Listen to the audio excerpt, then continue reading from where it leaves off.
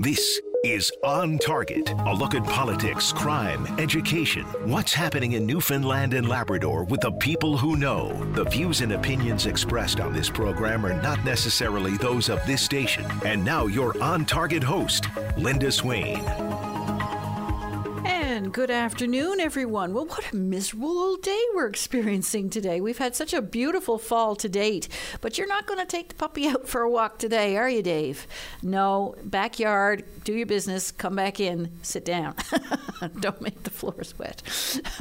Well, Friday, the provincial government released the long-awaited results of the teacher allocation review process. It's an examination and reassessment of teacher allocations has been something that the Teachers Union has been calling for years.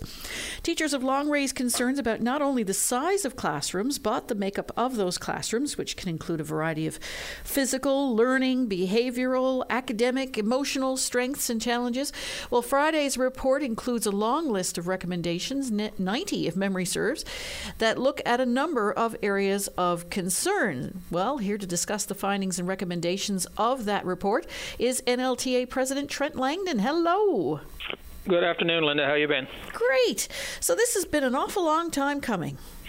Yeah, absolutely. It's been well over a decade now that government had committed to doing the review, and it finally came down Friday. We didn't realize we were being told it was going to come soon, and it arrived Friday morning. So a lot of recommendations there, and I've done my level best to peruse them all. I have to admit, not a lot of them I understand fully. I'm not in the business, of course. Sure. But you are. A lot of recommendations there. Which ones stand out to you? Yeah, well, first of all, it's been a very short period of time for us to even review it. We received it about, an hour before it was released to the public.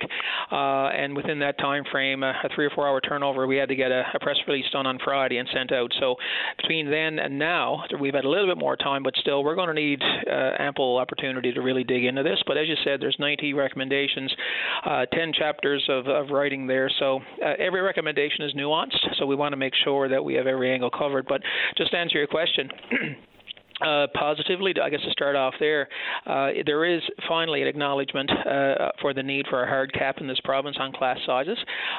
Traditionally, it's been a hard cap, which is then replaced with a soft cap, which is then you can add people on, but right now, or add students on, the recommendation is to have hard caps in the K-9 system, and then to have a look at the needs that are within those classes. So the class composition piece. That in some ways is more of a significant issue because numbers are one, but if you have a very heavy classroom in terms of the need and the support that's required, in some ways that particular dynamic is more important than the numbers that are in the room. Well, indeed, and I want to ask you about that. So how would that get established? How do you determine the needs in a particular classroom? Right. So. As with any student support service operation that takes place in a school, there's documentation, obviously. So within the school, say you've got a school of 600 kids or so, the documentation from the prior school, or if the child is coming into the school, you do documentation, or you look through their documentation to see if they have an identified exceptionality, it's called.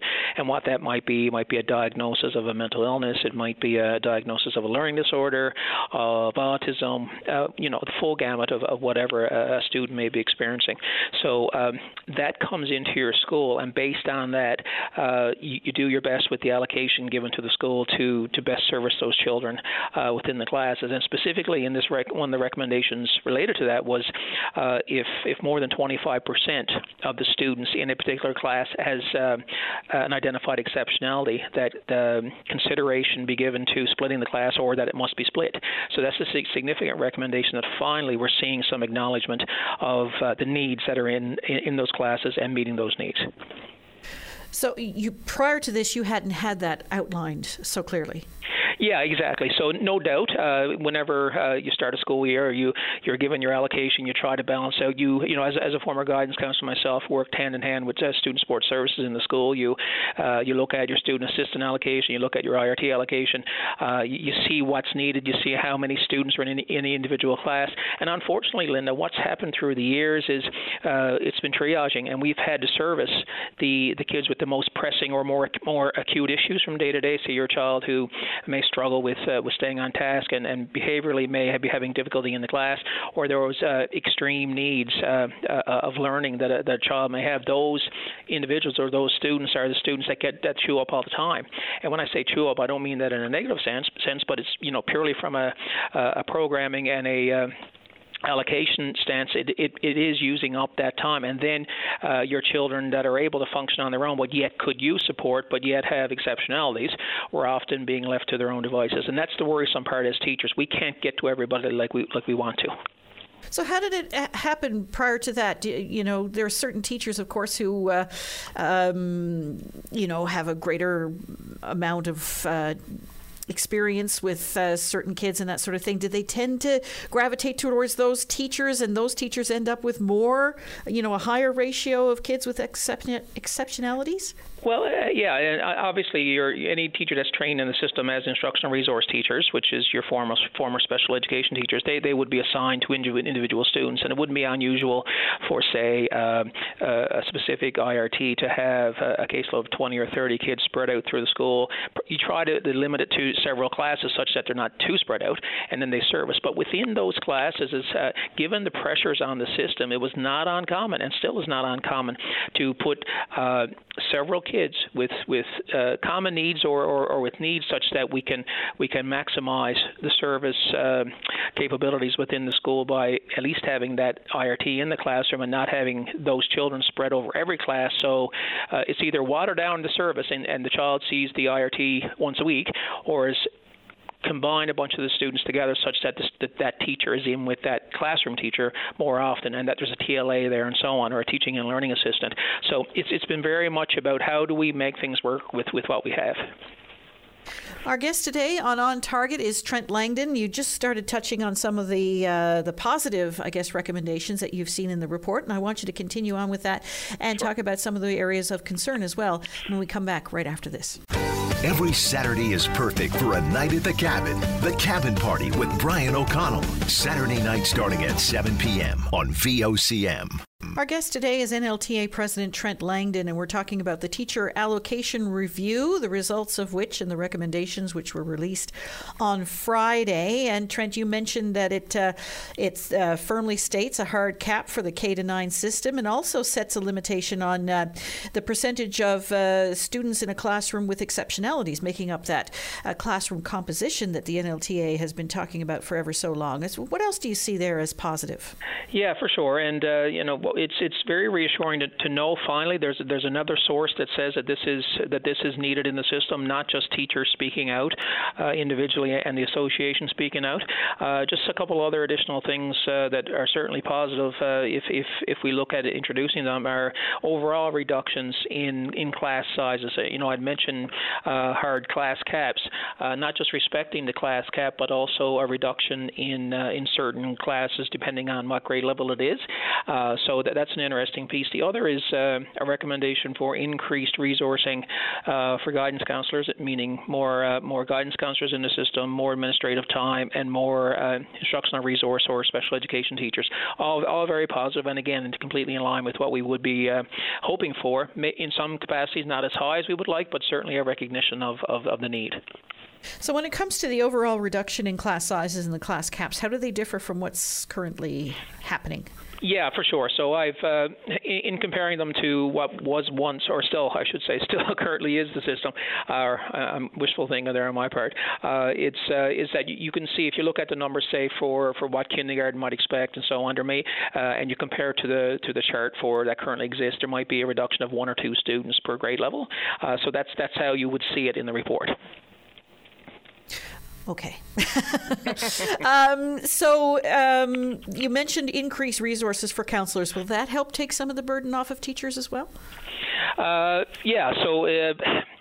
Well, we've been really pushing the mental health piece in this province for years, and anything we can do to assist classroom teachers, and what I mean by that is the guidance counselor plays a huge role in the system in terms of referral and making sure that the connection liaison is there along with the administration with the families, and there's been such a heightened level of need in the system that we certainly applaud that recommendation for sure. So many of your concerns in regards to class caps and composition have been acknowledged here, but the problem remains with, I guess, recruitment and retention. Yeah, and that's it. And there have been some recommendations within there that support that as well, certainly within our remote and rural and isolated areas. Ultimately, Linda, there needs to be some incentivization of attracting people to these parts of the province, and there needs to be ways of limiting or getting rid of the barriers that currently exist. So, and I've said in a previous interview with you, as far as I can recall, that, for example, housing continues to be a significant issue, and I'll use Labrador West as an example of that.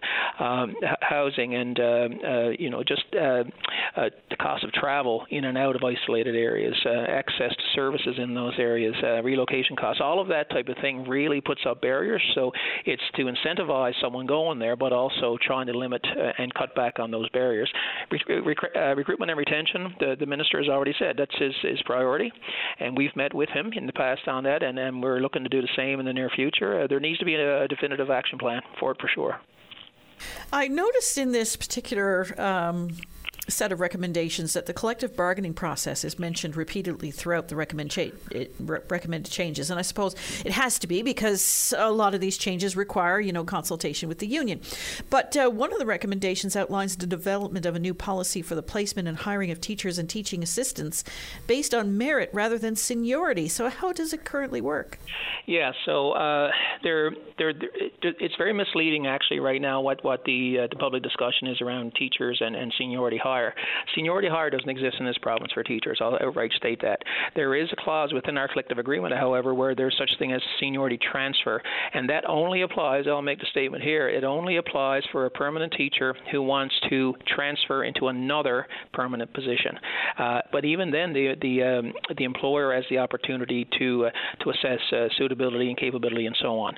So it's not a straight-up seniority hire in this province. It's a one clause within our collective agreement that allows for seniority transfer from permanent position to permanent position. And we view that as a very positive thing. If you got people who, I'll give you an example, we hear of a long-time teacher who may be in a smaller area, wants to look at moving to a larger area, or wants to move back closer to family. It's really a great option for them. And we very much consider time served in teaching roles as being very beneficial to knowledge of the system and your ability to teach. So that's that piece, but also we've also, and there's been mention in other jurisdictions, mostly in the U.S. and other parts of Canada, of how you look at the overall qualifications of the teacher, and the school districts here, by the way, are looking more and more into the qualifications piece versus say the time served.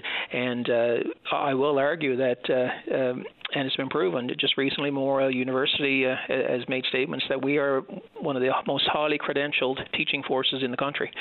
We have a very high percentage of teachers with master's degrees. So anytime qualifications are thrown out there as not being important at this point, or I should say that the seniority transfer is interfering with that, qualifications are still very much considered important.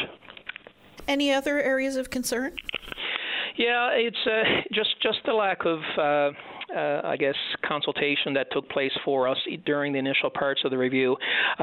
Prior to this, we felt very much we were consulted, but now that we see a lot of collective agreement issues being brought into this report, we very much feel that the committee is venturing outside the terms of reference for the committee. It's worrisome from that end. These are collective bargaining issues that are discussed and decided at the collective bargaining table. And once they're thrown into the mix with these recommendations, it's not the place for them. And we would have valued an opportunity up front to have been told that these issues may have been considered, and we would have approached it much differently.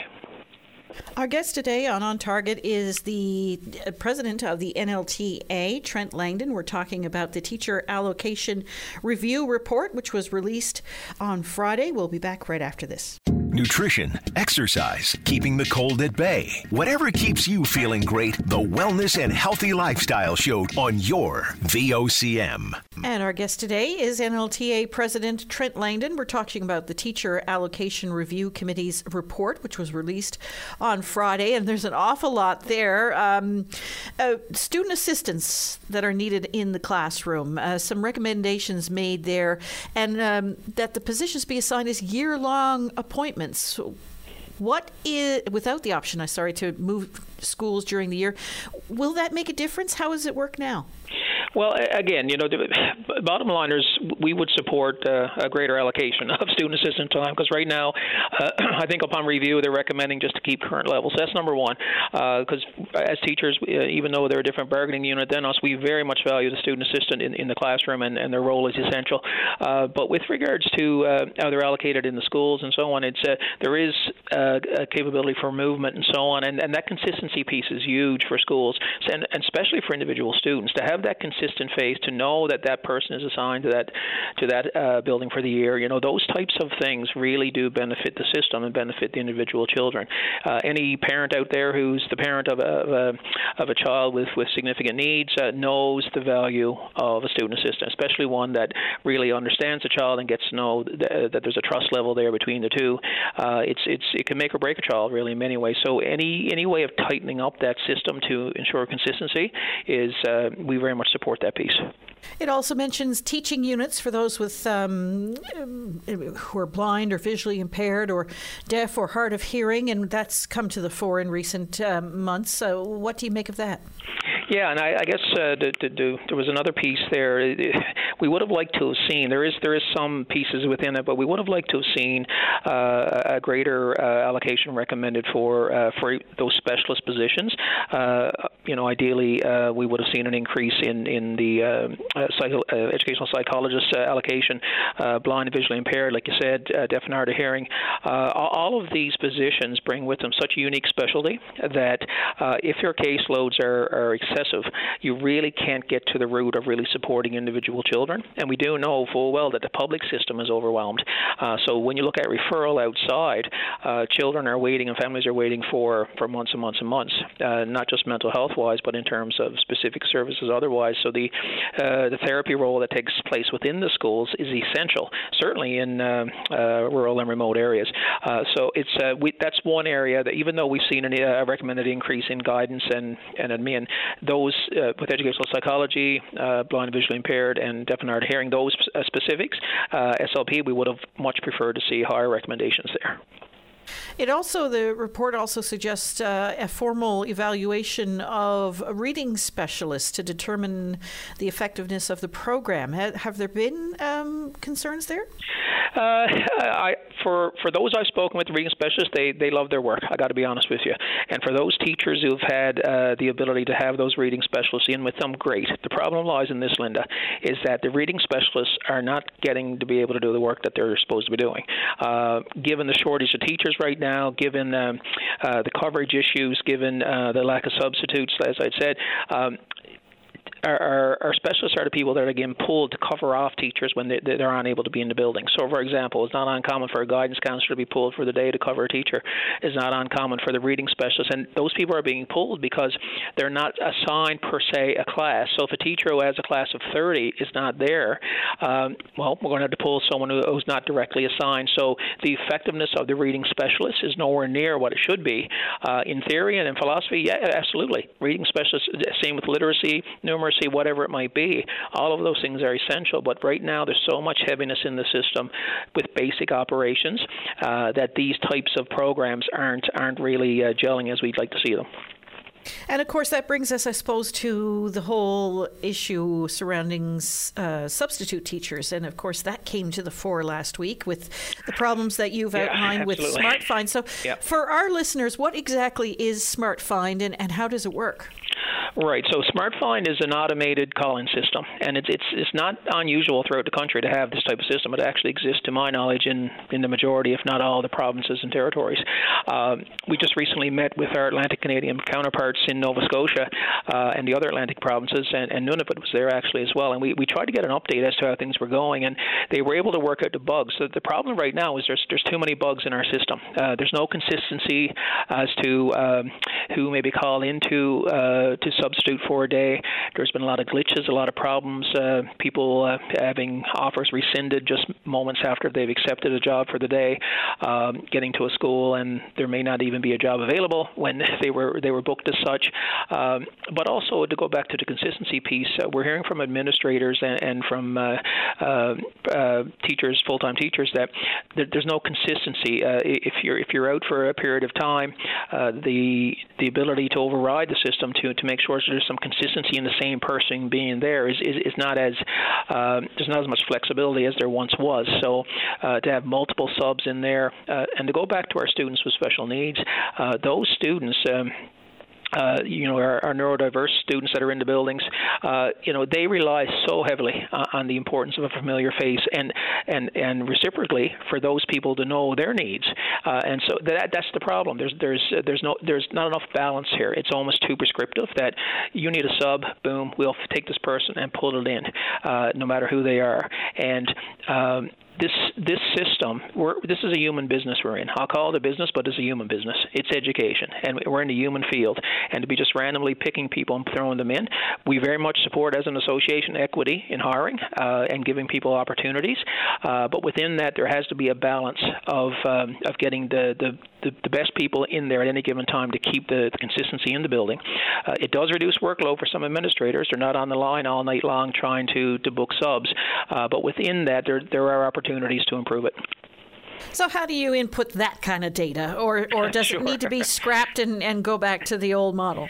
Yeah, I'm not going to sit here and say that we got to get rid of SmartFind, because it's proven itself in other provinces, and I've heard from administrators who like it. They see value in it. Our administrators just need more ability to have some flexibility to do what's right for their building, and they know their buildings best. And so an example would be to have a continuity list. And what I mean by that is, say, and this has worked in other provinces, every teacher, say, would have 3 individuals that they knows their class, that they are trained in the areas that they need, and there's some history there as the top 3 on their list, that if they're not in school that day. Once those 3 have been exhausted and either one of those 3 can't come in, you then go to the larger pool. So that kind of opportunity for consistency is not a perfect system, but what we've been hearing from other provinces is that it's balanced itself out, and the flexibility is there enough to give educators and our administrators the discretion they need to best run their schools every day. And like you say, that consistency that's necessary for some students, lots of kids thrive under consistency, but for particular students who really, really do need it. Yeah, for sure. So, again, it's that familiar face when you walk in, but also knowing the intricacies of every student is virtually impossible. But I can tell you don't have to be working with a child very long before you know what works. You know certainly what doesn't work. But certainly our students with special needs, like I said, and exceptionalities, but also just think about even our K-3 population. Kindergarten to grade 3 is a very important time where trust and comfort is essential to learning. And every second day you've got a different face, and that face has got to get. So it's just that consistency would be so valuable K to 12, but certainly K to 3 and in our special services areas. So is SmartFind working? Is it not working? How can it be fixed? Is the teachers union part of that solution? How does that work? Right. So it's working, but not working well, and that's the best way I can explain it. There still needs to be fixes. Most recently, NLESD has agreed to, because initially we had a collective agreement issue where our part-timers were not getting topped up and weren't giving priority for that sub-time. Say they were 25% and they needed that extra time just to make it worthwhile to do the 25%. Why not give them the sub-time? So that has now changed based on some advocacy that we've been doing, and NLESD has agreed to that. But there's, again, that continuity list is essential for us. Our administrators need to have more flexibility to make it work for their buildings. I'm not here saying that SmartFind needs to be thrown out. Like I said, because we've done our homework and we've checked in with our counterparts across the country, and they're there. There are benefits, but there's certainly significant fixes that need to happen. Tell us about these payroll problems now that some teachers are encountering. Yeah, I'm glad you brought that one up. Out of everything we've talked about today, Linda, this is the one thing that the government of Newfoundland and Labrador needs to fix ASAP. Anybody that's listening out there right now who receives a paycheck of any sort knows the importance of getting your pay on time. And this is work that's already been done. So we've had circumstances where people have been hired in July and have just recently gotten paid. We've had circumstances where subs have documented their time and you're not getting paid in a timely manner. They're calling us. They're worried. They have mortgages to pay. They have car payments. Some of them are single parents. It's just not good enough. And, in this day and age, to blame it on a system that just can't be reprogrammed or a check can't be cut in time, of everything we discussed today, this is the most basic of any society. If you do work, you should get paid for it, unless you're a volunteer, obviously, and none of our teachers are volunteers. So what's happening here? Is it similar to what we saw in the federal public service with the I forget the name of that program now that caused so much trouble, but is it a similar thing to that, or why aren't people getting paid when they should be getting paid? You know what, Lynn? I don't have an answer. I've been told there's problems and there's mistakes happening that are. I spoke with a teacher who has been a permanent teacher for the last 10 years and now is all of a sudden recorded as being a part-time teacher on the West Coast, and they teach full-time here in town. So it's those glitches, it's those mistakes, and seemingly a non-willingness to fix the problem. And we've even said, look, can you do cash advances? In some cases, there's been cash advances, but even those advances are delayed. So that doesn't even make sense. That's the whole point of an advance. You get the money in advance in time. There's no reason why. And I've heard that in Eastern Health and in other in the healthcare sector, that if someone doesn't get paid, you can be cut a check and you get it in a couple of days, and then you worry about the balancing it out later.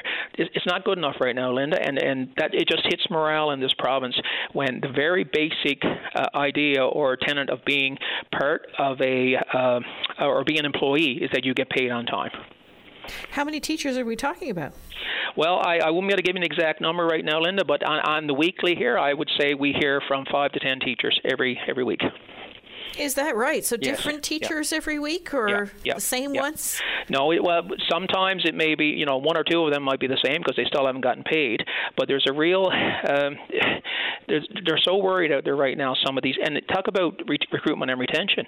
If we have individuals that can't guarantee your paycheck, along with all the other layers of issues of not getting a call like you should through the SmartFind system, or feeling overloaded in their classroom with so many needs in front of them, you can understand why morale might be low. And I would argue right now, morale is at an all-time low in this province, and it's got to do with the levels of disrespect that's in the system right now. Our guest today on Target is NLTA President Trent Langdon. We'll be back right after this.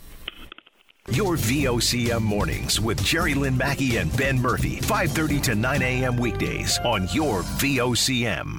Our guest today on Target is NLTA President Trent Langdon, and we're talking about some of the issues teachers are facing in Newfoundland and Labrador, and in particular the Teacher Allocation Review Committee report, which was released on Friday. And I see quite a number of recommendations here, Trent, for the Centre for Distance Learning and Innovation, which is an area that I know MHA Leela Evans in Torngap Mountains has raised numerous times. Yeah, absolutely. And talk about, I guess, a bright spot for COVID in this province. CDLI proved itself. It's a very well advanced type system of offering online service to students, and that's been in place in this province for years, and it is a very reputable service.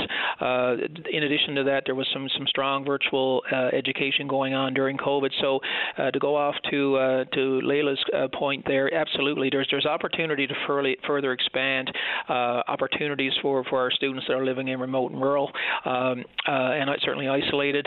It is the way of the world right now. Should it replace face-to-face? If face-to-face is possible, absolutely not. We certainly wouldn't support that. But if there are opportunities to I guess, level the playing field, isn't that the case for our students that may not have immediate access?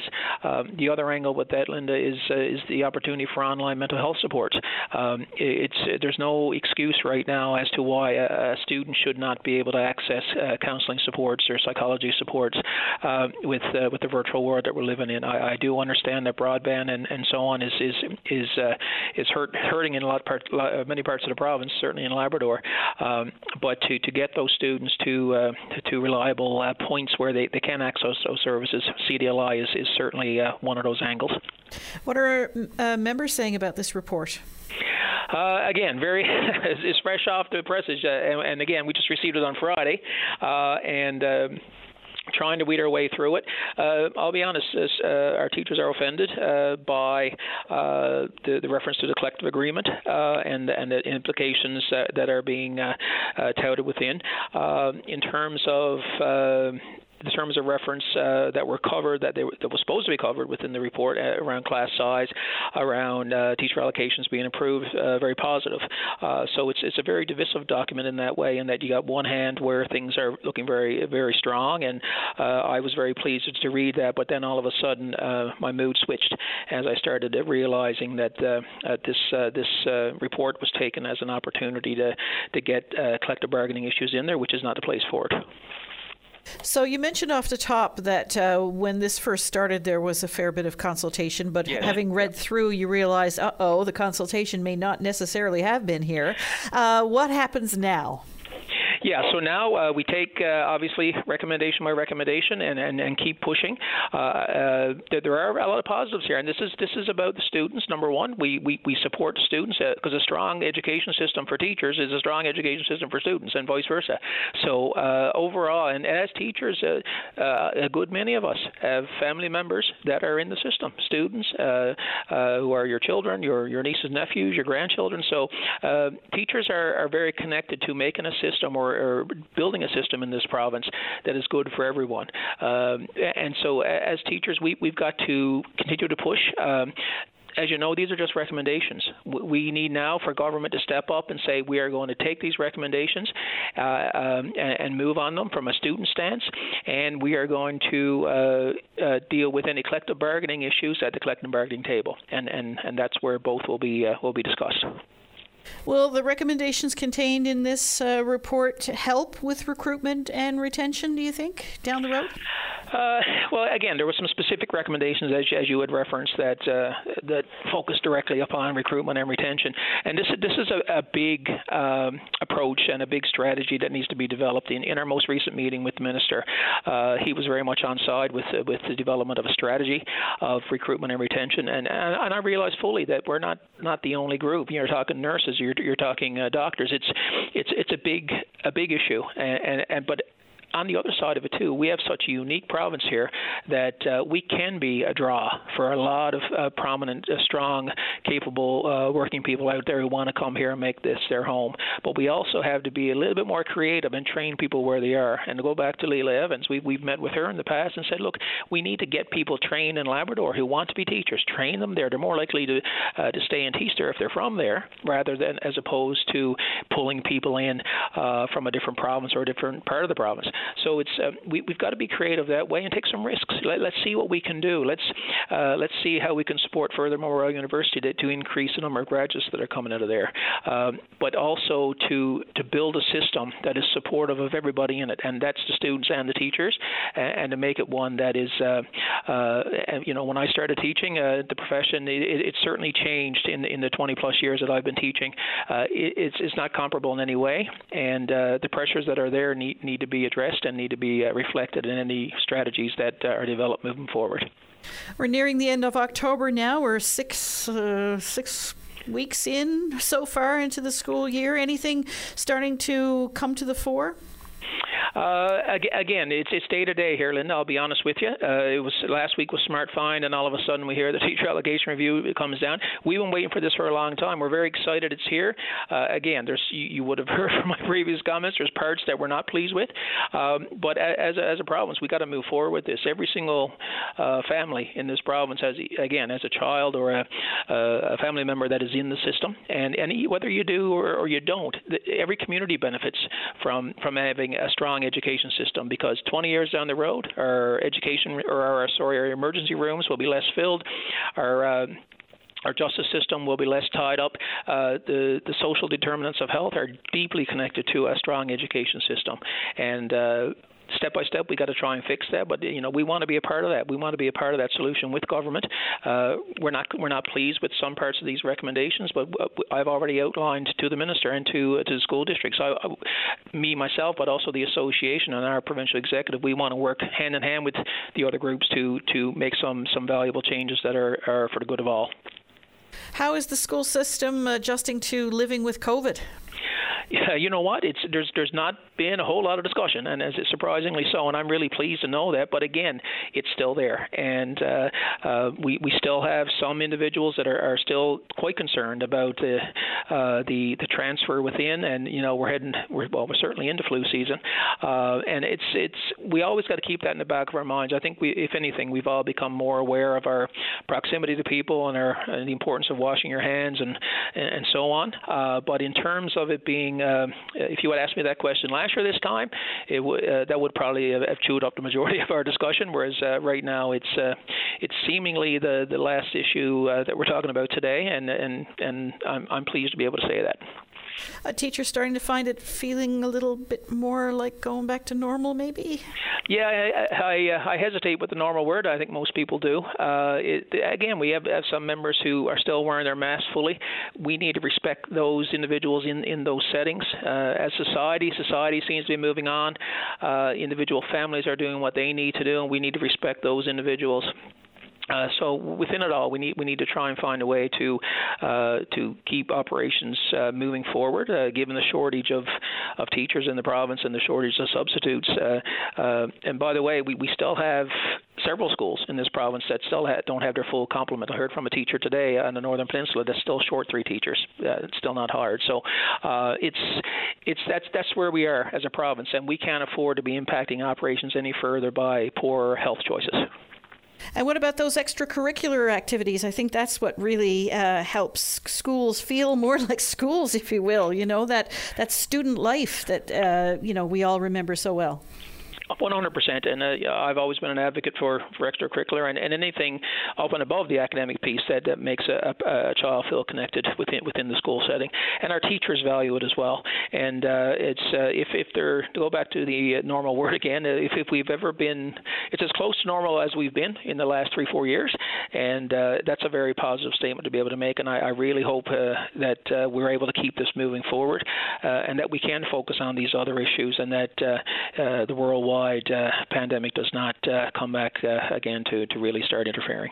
Oh, fingers crossed. And now the new bivalent vaccine is out there for people who are eligible. So hopefully this season won't see too many interruptions. Any final thoughts? Overall, Linda, we always appreciate the opportunity to come on. This type of forum really gives us an opportunity to really dig into some of the issues. It's very nuanced. To keep education in the public dialogue is so important for us as an association, but I think it's to everybody's benefit.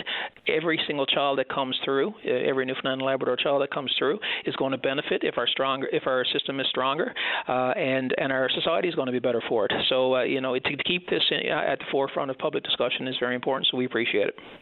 Trent Langdon, really appreciate your time. I'm sure as you continue to drill down into these recommendations, things will come to the fore. Always feel free to give us a call. Thanks so much. Thank you, Linda.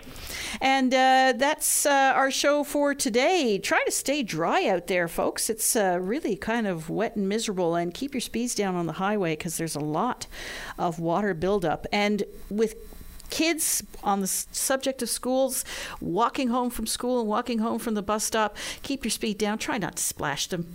I know it can be easy sometimes when you're driving along and you realize, there's a dip in the pavement there, sploosh, and someone gets doused. Anyway, be mindful of all of that.